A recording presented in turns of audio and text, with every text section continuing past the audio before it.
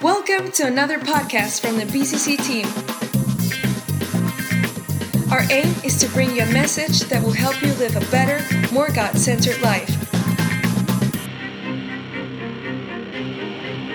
For more information, go to bcc.church.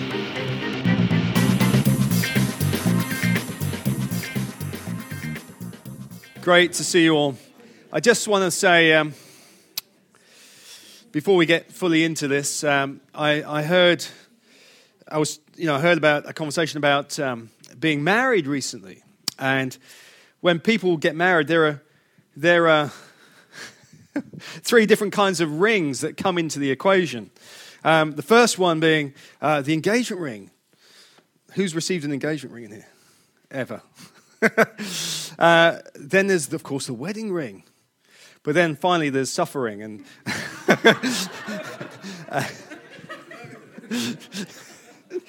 so all three elements are factors in some marriages. I'm not saying all, but I just... anyway, there you go.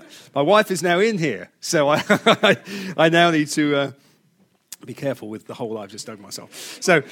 But I'm really excited about this series, Emmanuel, God with Us, because this church, BCC, is just a brilliant church to be part of, and the people are what make it so fantastic. The teams, the heart in the church, the generosity, the giving, the love in the church is superb. And if you're visiting, then you've got a great treat ahead if you want to start connecting with us. But it's only possible because God Himself has come into this world, and we can take direct connection with that in this church because God is visible in this church through stuff that happens here. And Emmanuel, of course, means God with us. And this morning, we're continuing with the series. This is the third week. The first week, we talked about Jesus being both God and man. So the Word became flesh and dwelt among us. We know that from Scripture. So Jesus gave up His rights as God to be born as a child. And that's the Christmas message, really. And we're coming up towards Christmas. In fact, it felt like Christmas this morning. In fact, I can see the snow is falling right now. So who knows if you're driving or anyway, whatever.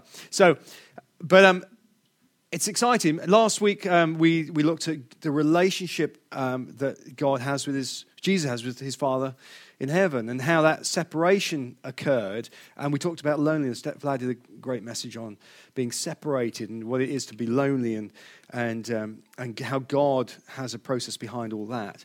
And today we're going into this topic of pain and suffering, and just looking at why this is such a big deal. I did some internet searching during the week around the topic of pain and suffering, and I put a search question: suffering in the world today. And I wondered how many hits I would get if I put that question into the internet. I also put the question, joy in the world today. And I thought, well, two opposites almost, suffering versus joy. And the joy in the world today came out with 14.9 million hits. Good number. Suffering came up with 91.7 million hits.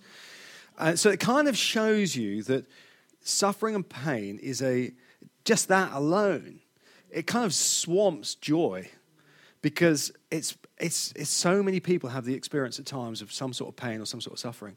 In fact, it's so serious that God takes it very serious. The Bible devotes an entire book to the topic of suffering and pain. The book of Job, which is one of the oldest books chronologically in the Bible. And that book starts with this tussle in heaven, or this kind of conversation going on in heaven between God and Satan, really.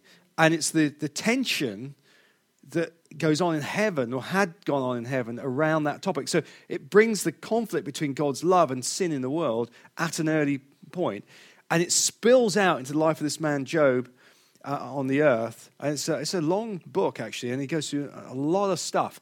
He loses his wife, his children, his family, his business.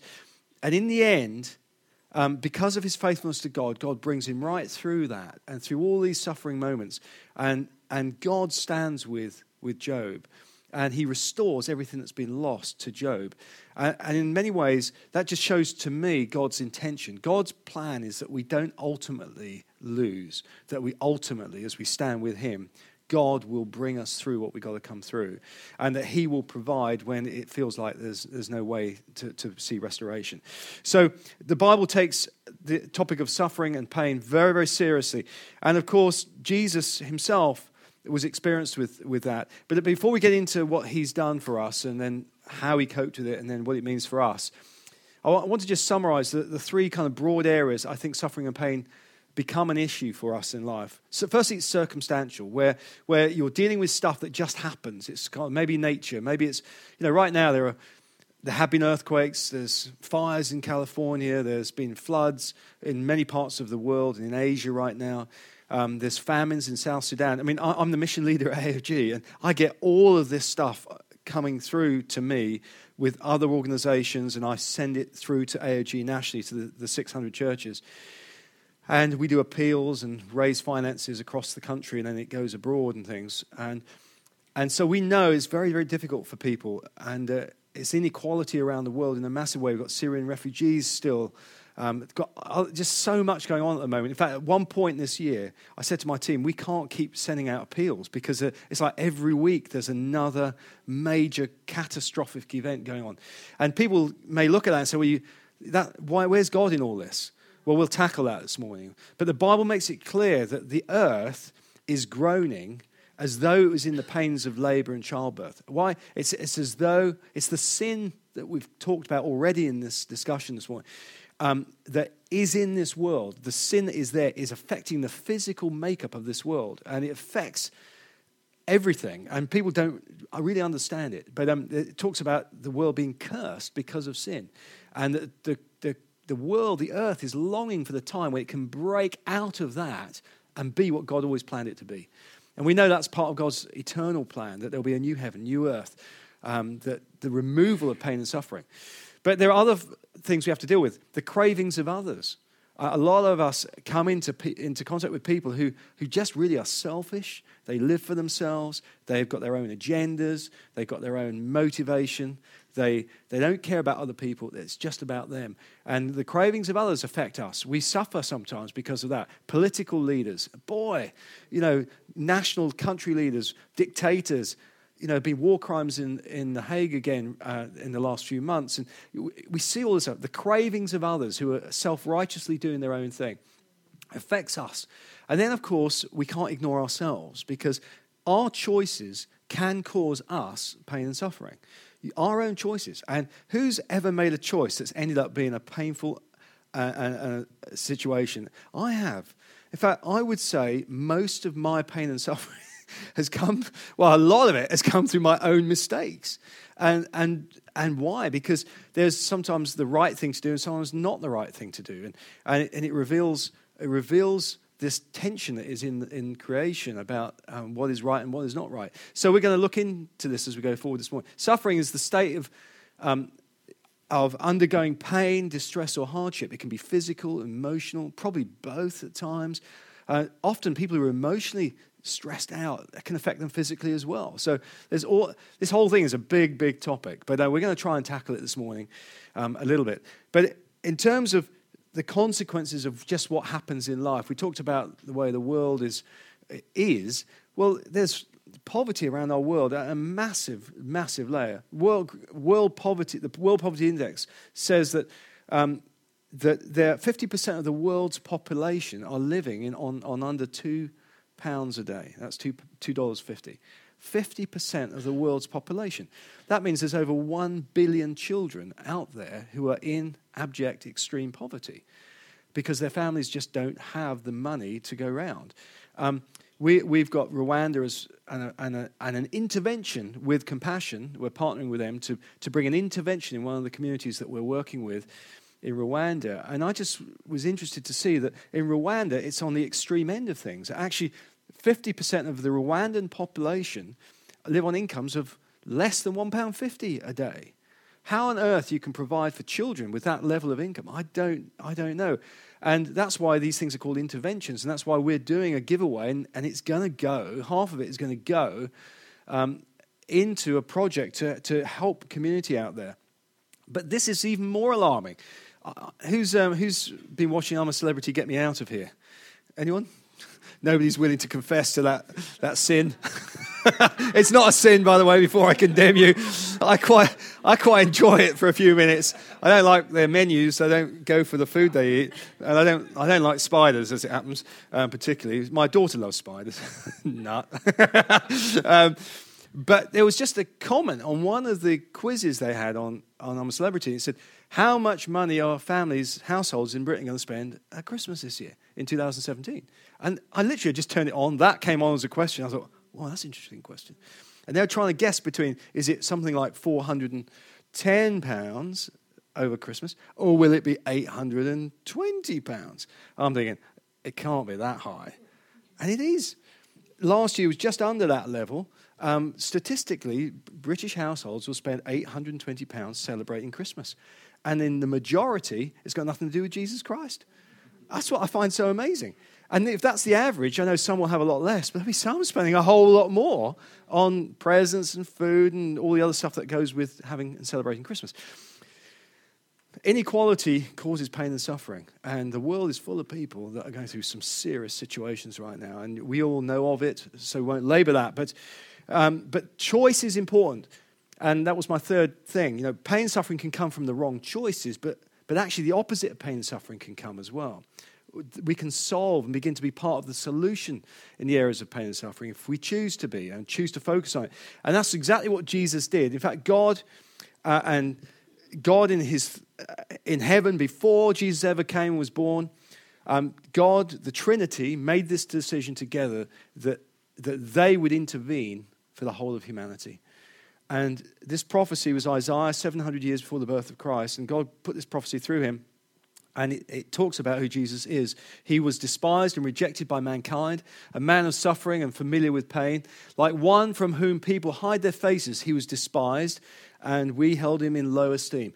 They're talking about the Jesus Christ that would be born at Christmas and give his life for us, that he would go through suffering and he'd become familiar with pain. That word familiar is intimate with pain, almost like a kind of relationship, one person with another. In other words, you know the intensity and the intimacy of the pain that he would go through.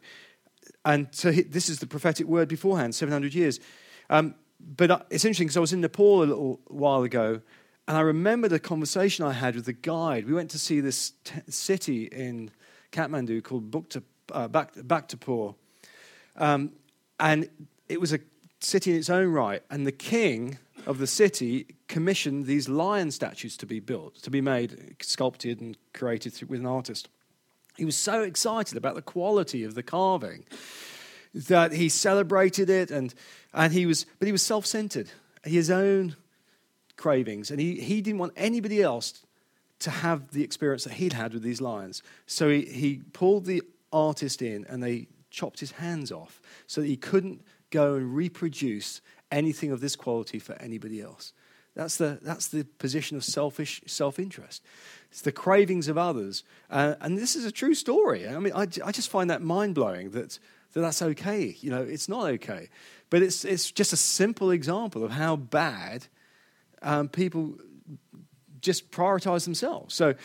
But Jesus was the opposite. It says in Isaiah again that he was pierced for our transgressions, or he would be really, but it talks in the past tense, doesn't it? You see, God already planned this. He already knew it was going to happen. Just like he knew you'd be here today, just like he knew the pain and suffering you would go through. He knew it. But he was pierced for our transgressions. He was crushed for our iniquities. The punishment that brought us peace was on him. And by his wounds, we are healed. That healing is everything. It's not just physical healing. It's the healing of our spiritual state. It's the healing eternally of who we are and the restoration of what's been taken from our lives because of the sin in the world. He goes on to say in verse 10, it was the Lord's will to crush him and cause him to suffer.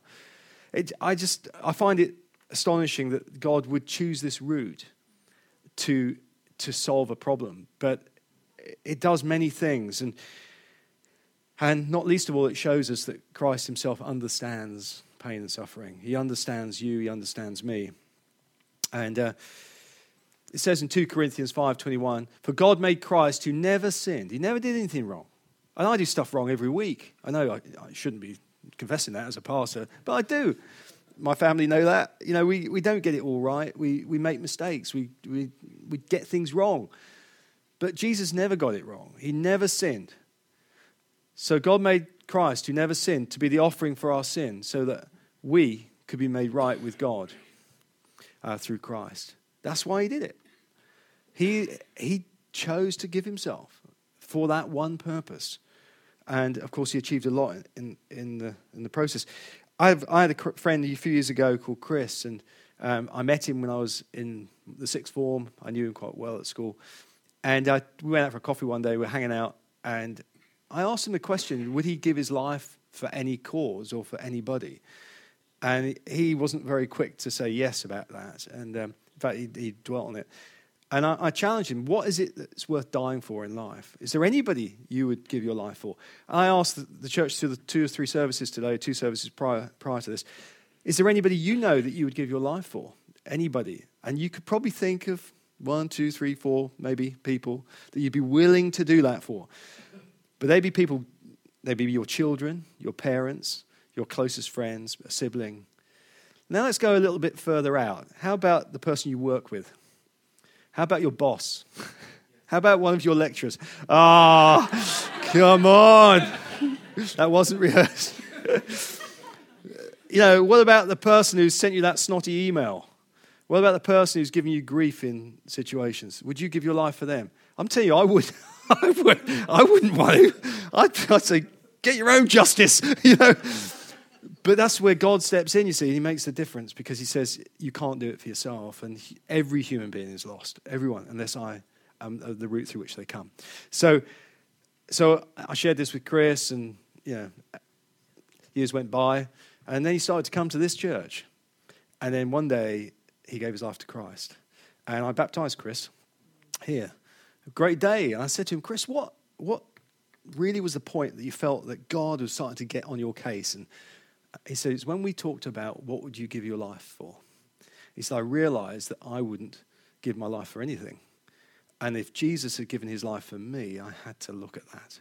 I had to take that seriously because I wasn't prepared to do that for anybody else. And that was his point. Now, a lot of stuff happened on that journey, but it's important. So that's why Jesus endured suffering for us, because he was the only way of solving a massive global dilemma. But how did Jesus overcome pain and suffering? He never sinned. How did he do it? We read in Hebrews 12, 1-2, let us run with endurance.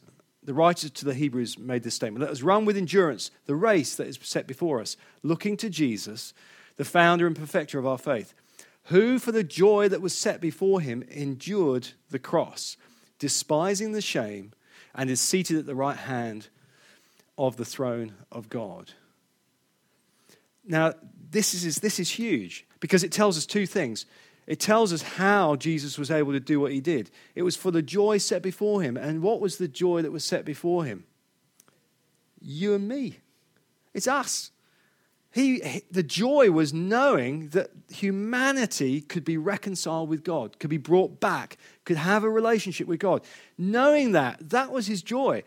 It wasn't just being back in heaven and having those rights. It really was about he was able to fulfill the ability for you and I to have a relationship once more with God. That was the joy set before him. And so he endured the cross and despised the shame. He endured all of that for you and I to have choice. And he's seated at the right hand of the Father. That's incredible to me that was his motive. So he knew what his purpose was, but he also knew his identity. He knew it was him who was the one who had to do it.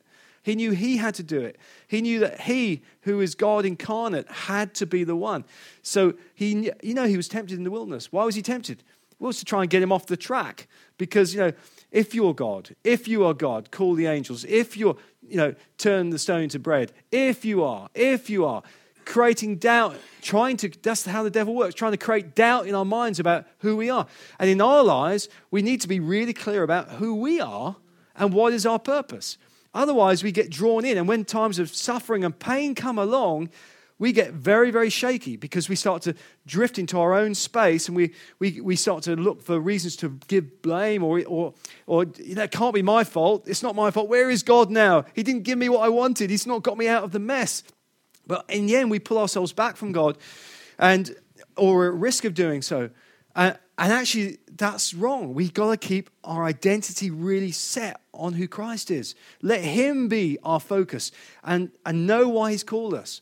It says in Luke 19, for the Son of Man, which is one of the names of Jesus Christ, Son of God, Son of Man, used in the Gospels, for the Son of Man came to seek and save those who are lost. That was his primary purpose. So he knew he would be able to do that if he endured the suffering of the cross and the shame that would bring. He knew that was the only way to do it. So it was based on that. And we lose track of our journey in life because we forget, or we allow our identity to be condemned. We allow those tempting thoughts to say, well, you're nothing, you're a failure. You wouldn't be in this pain if you hadn't messed up. You wouldn't, and then we blame God, or we blame somebody, or we might blame ourselves. And then we do things to ourselves, or we go through depression, or we end up, the plan of sin is to destroy people's future. And Jesus says, look, I've been through it, and I can give you a way through it, and I can show you how good things can become. So even though you've got to endure it, what is it it's all about? So Jesus understood it. I love what T.D. Jakes says. He says, if you can't find out your purpose, figure out your passion, for your passion will lead you right into your purpose. I like that, because sometimes people really struggle. What is my purpose? I'm trusting God, or I'm not trusting. What is it? What's my purpose? What irritates you in a nice way for all the right reasons? What really inspires you? Give your life for that. Give your life to the thing that God is probably putting in your world to inspire you, that frustrates you. You want to do something about. As long as it's something that's godly and it's not something that's human-centered. It needs to be God-centered. But what is it that God is calling you to? Even, it doesn't matter how old you are. You might be older in years, but you can still be filled with passion, and your purpose can become more powerful than ever before. I thought a few years ago, well, I've kind of done everything I need to do, and I'm finding almost weekly now, I'm finding more and more and more things that I'm getting kind of drawn to, and not always of my own choice, I will tell you. But what's your passion? So as we go on to the suffering of Jesus himself, what did he actually go through for us? And it's important we think about this, because if he's the one who understands us, we need to know why he can understand us. Now, the pain and suffering of Jesus is very, very serious. He's in the center of human history. He's in this. Most historians would put Christ and everything else around him. Even the calendar follows the birth of Christ. It's just phenomenal the amount of influence in history Christ has had. So we know he existed, and by faith, those who follow him and have put their trust in him, you know he exists because you know how he's answered your prayers, how he's led you. But when we hit pain and suffering, sometimes we get stuck because, our doubts come in. But I want to encourage you, Jesus has been where you and I have never been. We have never been where he has been. I'm telling you this. The word excruciating actually comes from its original meaning, means to come out of the cross. Excruciating. Comes from it means out of the cross. So it's almost like Christ has almost defined the most extreme pain you could experience. That's what this means. And if you know your biblical storyline, if you know that Gethsemane, you know the Passover, Jesus knew what was happening. The disciples didn't understand it. They went there with him to pray and fell asleep. But he was in intense stress. If you've ever been in intense stress, Jesus, there's a medical expression there for what is on the screen. But he sweat drops of blood, it talks about in the Bible, which is it's a medical condition that does exist. Extreme stress, intense stress. He was arrested, he was flogged mercilessly. I'm talking flogging, lashes, bone. It would have torn his flesh apart. His back would have been completely ripped apart. The muscles would have been invisible. The bones would have been visible in his back and shoulders. And that's why they put a red robe on him, King of the Jews. Why? Probably to cover up all the damage they'd done to him in the process. Slapped, punched, beaten, spat on, a crown of thorns. And they led him to be crucified, and they made him carry his own cross. And in Roman tradition, you were crucified naked. That's the shame of the cross, let me tell you. I mean, the unbelievable pain, and then the excruciating, everything about this is just so wrong. And yet, he knew it was going to come, and he chose to go through that for us. And of course, you know he was nailed. The Roman soldiers nailed him, hands and feet, 7-inch nails, 18 centimeters or thereabouts. In the course of him dying on the cross, his shoulders would have been dislocated. Medically, he would have had cramps, spasms in his muscles. He'd have experienced extreme dehydration. He had severe blood loss. He would have had fluid in his lungs. His lungs would have collapsed. And his heart would have failed. It's extreme. Why did he do that? Because God so loved you and me. That's why he did it. That's why he did it. He knew he was the only one. For the joy set before him, he endured that. And some of us give up with the slightest pain, the slightest difficulty, the slightest situation that goes against us. And we think, oh, I can't cope. I can't cope. Now, the truth is you can't really. Some things you can't cope with. But Jesus, God himself, gives us a way through these times of pain and suffering. But Jesus also, look at this, he refused any form of pain relief. You know, they offered him a sponge with wine and gall mixed together. That's a painkiller. They offered, even the guards knew the seriousness of it. So what did Jesus do? He said, no, I'm going to endure the pain. He suffered severely, but succeeded sensationally. He knew he was the only one who could do it. That's how he persevered. And, it chokes you up when you think about it, because emotionally you relate to the loss and the agony and the anguish and the pain. You relate to it. And we haven't had to go through that. But we have gone through pain. Most of our pain is either physical, contextual, relational, emotional. It's real because it affects us. It can isolate us. It tries to isolate us. It can make you feel worthless. It can make you feel like there's something wrong in you. And it's not true. Pain and suffering is in this world.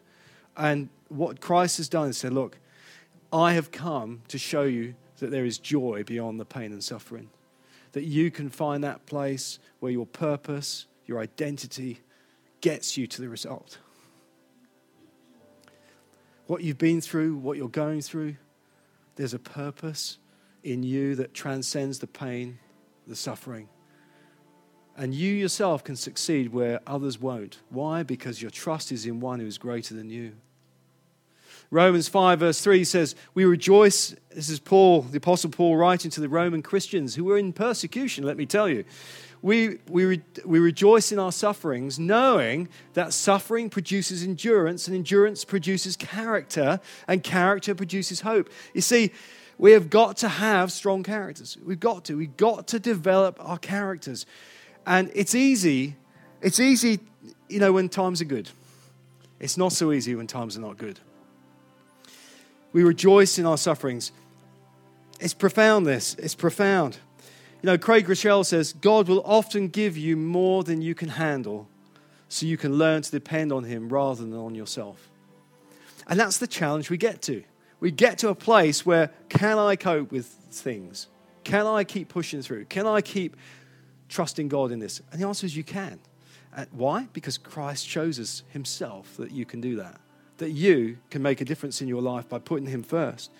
So why does God allow pain and suffering? It's one of the biggest questions that people who object to religion or faith in Christ come up with. They say, well, how's all the suffering in the world?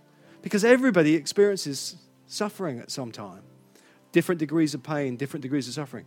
Well, in a human, simple sense, pain and suffering is important because it alerts us to danger. It warns us of not doing certain things. So it's just an important part of life that without pain and suffering, we'd be doing crazy things, not realizing the damage it's doing to us. So there's a practical reason for it. So we don't want to take it away on that basis. But pain and suffering can come as a direct result of sin in a fallen humanity and the choices we made, or we are able to make. We have a freedom to choose, and in our freedom to choose, we allow ourselves to encounter pain and suffering. We can do. We make good decisions. Things work out. Sometimes they don't. Make bad decisions, you have the consequences of those decisions. So it's freedom to choose. That's another reason why pain and suffering is part of our experience. It also reveals who we are. Because if it is all good, and you're top of the class, you got the promotion, you won the prize, you won the lottery. But what about when you didn't? What about when you didn't get promoted? When you went through a really difficult time? What about when you weren't top of the class? When the things you wanted never really happened? Then it's painful. And we suffer in different ways. It reveals who we are. It reveals the character that is in each one of us. And God, in a way, uses pain and suffering to help us to understand who we are. So that it draws us to God himself. In a way, in a strange way, a loving Father allows us to experience things so that we can draw our attention back to him and put our trust in him. It's a sign in a strange way of God's love for us that when it's difficult, we choose to turn to him. And often we learn our greatest lessons in times of pain and suffering.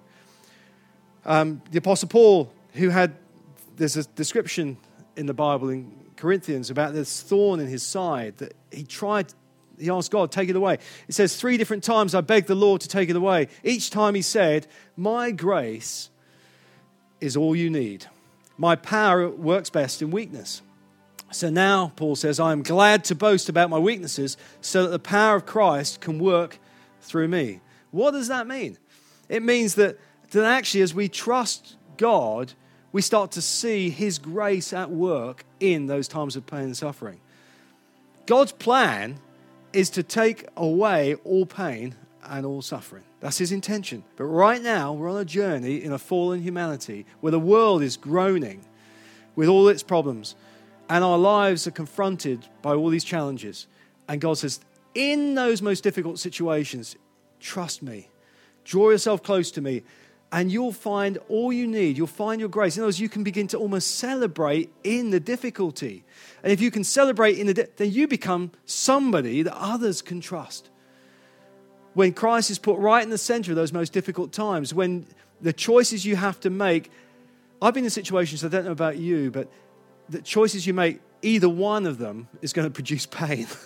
I've been in situations like that, and you may have too, and you think, how do you get through life when you have to take decisions that are going to end up producing pain somewhere? But we have to, and that's just the world we're in. But God's power works best in our weakness. What that means is we put him in the center. You know, a few years ago, my father was very, very ill, and he's still not doing brilliantly, but he's okay. And he was in a very major heart situation, Papworth, and had this very serious bypass. He had to have an operation for it. But it was because of his age and circumstances, very difficult. And they said, look, you may not survive this operation. And it's very real. It wasn't just a classic kind of medical, just be aware of the risks. This is a proper, you may not survive. And this is 50-50 kind of situation. So as a family, we felt we should go and see him. And I remember the occasion. I got done for speeding, which I'm not proud of, but my mind was on other things on a clear road. But it was just, when you're in a situation where you know this could be the last time you see someone who's special to you, and you don't know if tomorrow they'll be here, it's painful.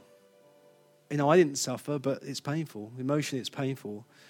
And what does the Bible say? It says, bring God right into the center of it. Bring God into the pain. Bring God into it. And so we had communion. Very difficult, let me tell you. When you're with someone, you're praying and you're thinking, this person may not be here tomorrow. But by God's grace, he pulled through. It's done brilliantly. It's alive and kicking. He won't give up. No, not giving up easily. Still going strong for the kingdom of God and the gospel. But it's difficult, and you and I have been in situations. As a pastor, I have to do funerals. I have the joy of marriages and weddings. I have the sadness of funerals. We deal with all sorts of different things.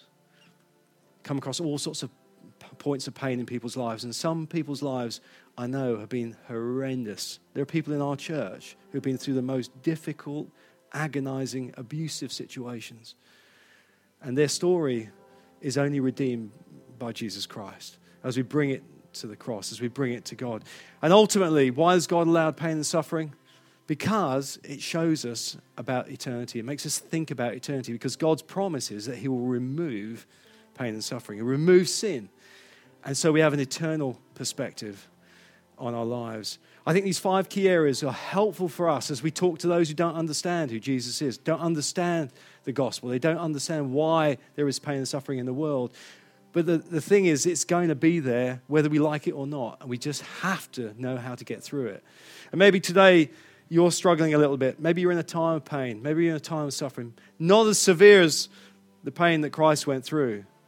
But you're in it nonetheless. And it's emotionally difficult for you. It's not wrong. And it's not that you've done something wrong. It's just that we've got to figure out how to get you through that. And together as a church and as a community of believers, we stand together on that. And we want to stand together with people in community. We want this Christmas for people to encounter Christ for themselves. And we know many people will as they come to the activities over Christmas. You know, they say pain and suffering will either make you better or it'll make you bitter. We want to be better through our experiences. We're going to have a song now. So worship team, join me. We're going to stand. Have a little reflection on this. Think about where you are today. What's your relationship like with God? How are you coping with your areas of pain and pressure and stress and other things? And remember, we have a Savior who's been through things that we have been through. In fact, he's been through more. So as we stand and we sing this morning, let's think about how we can draw Christ right into the center of our situation today.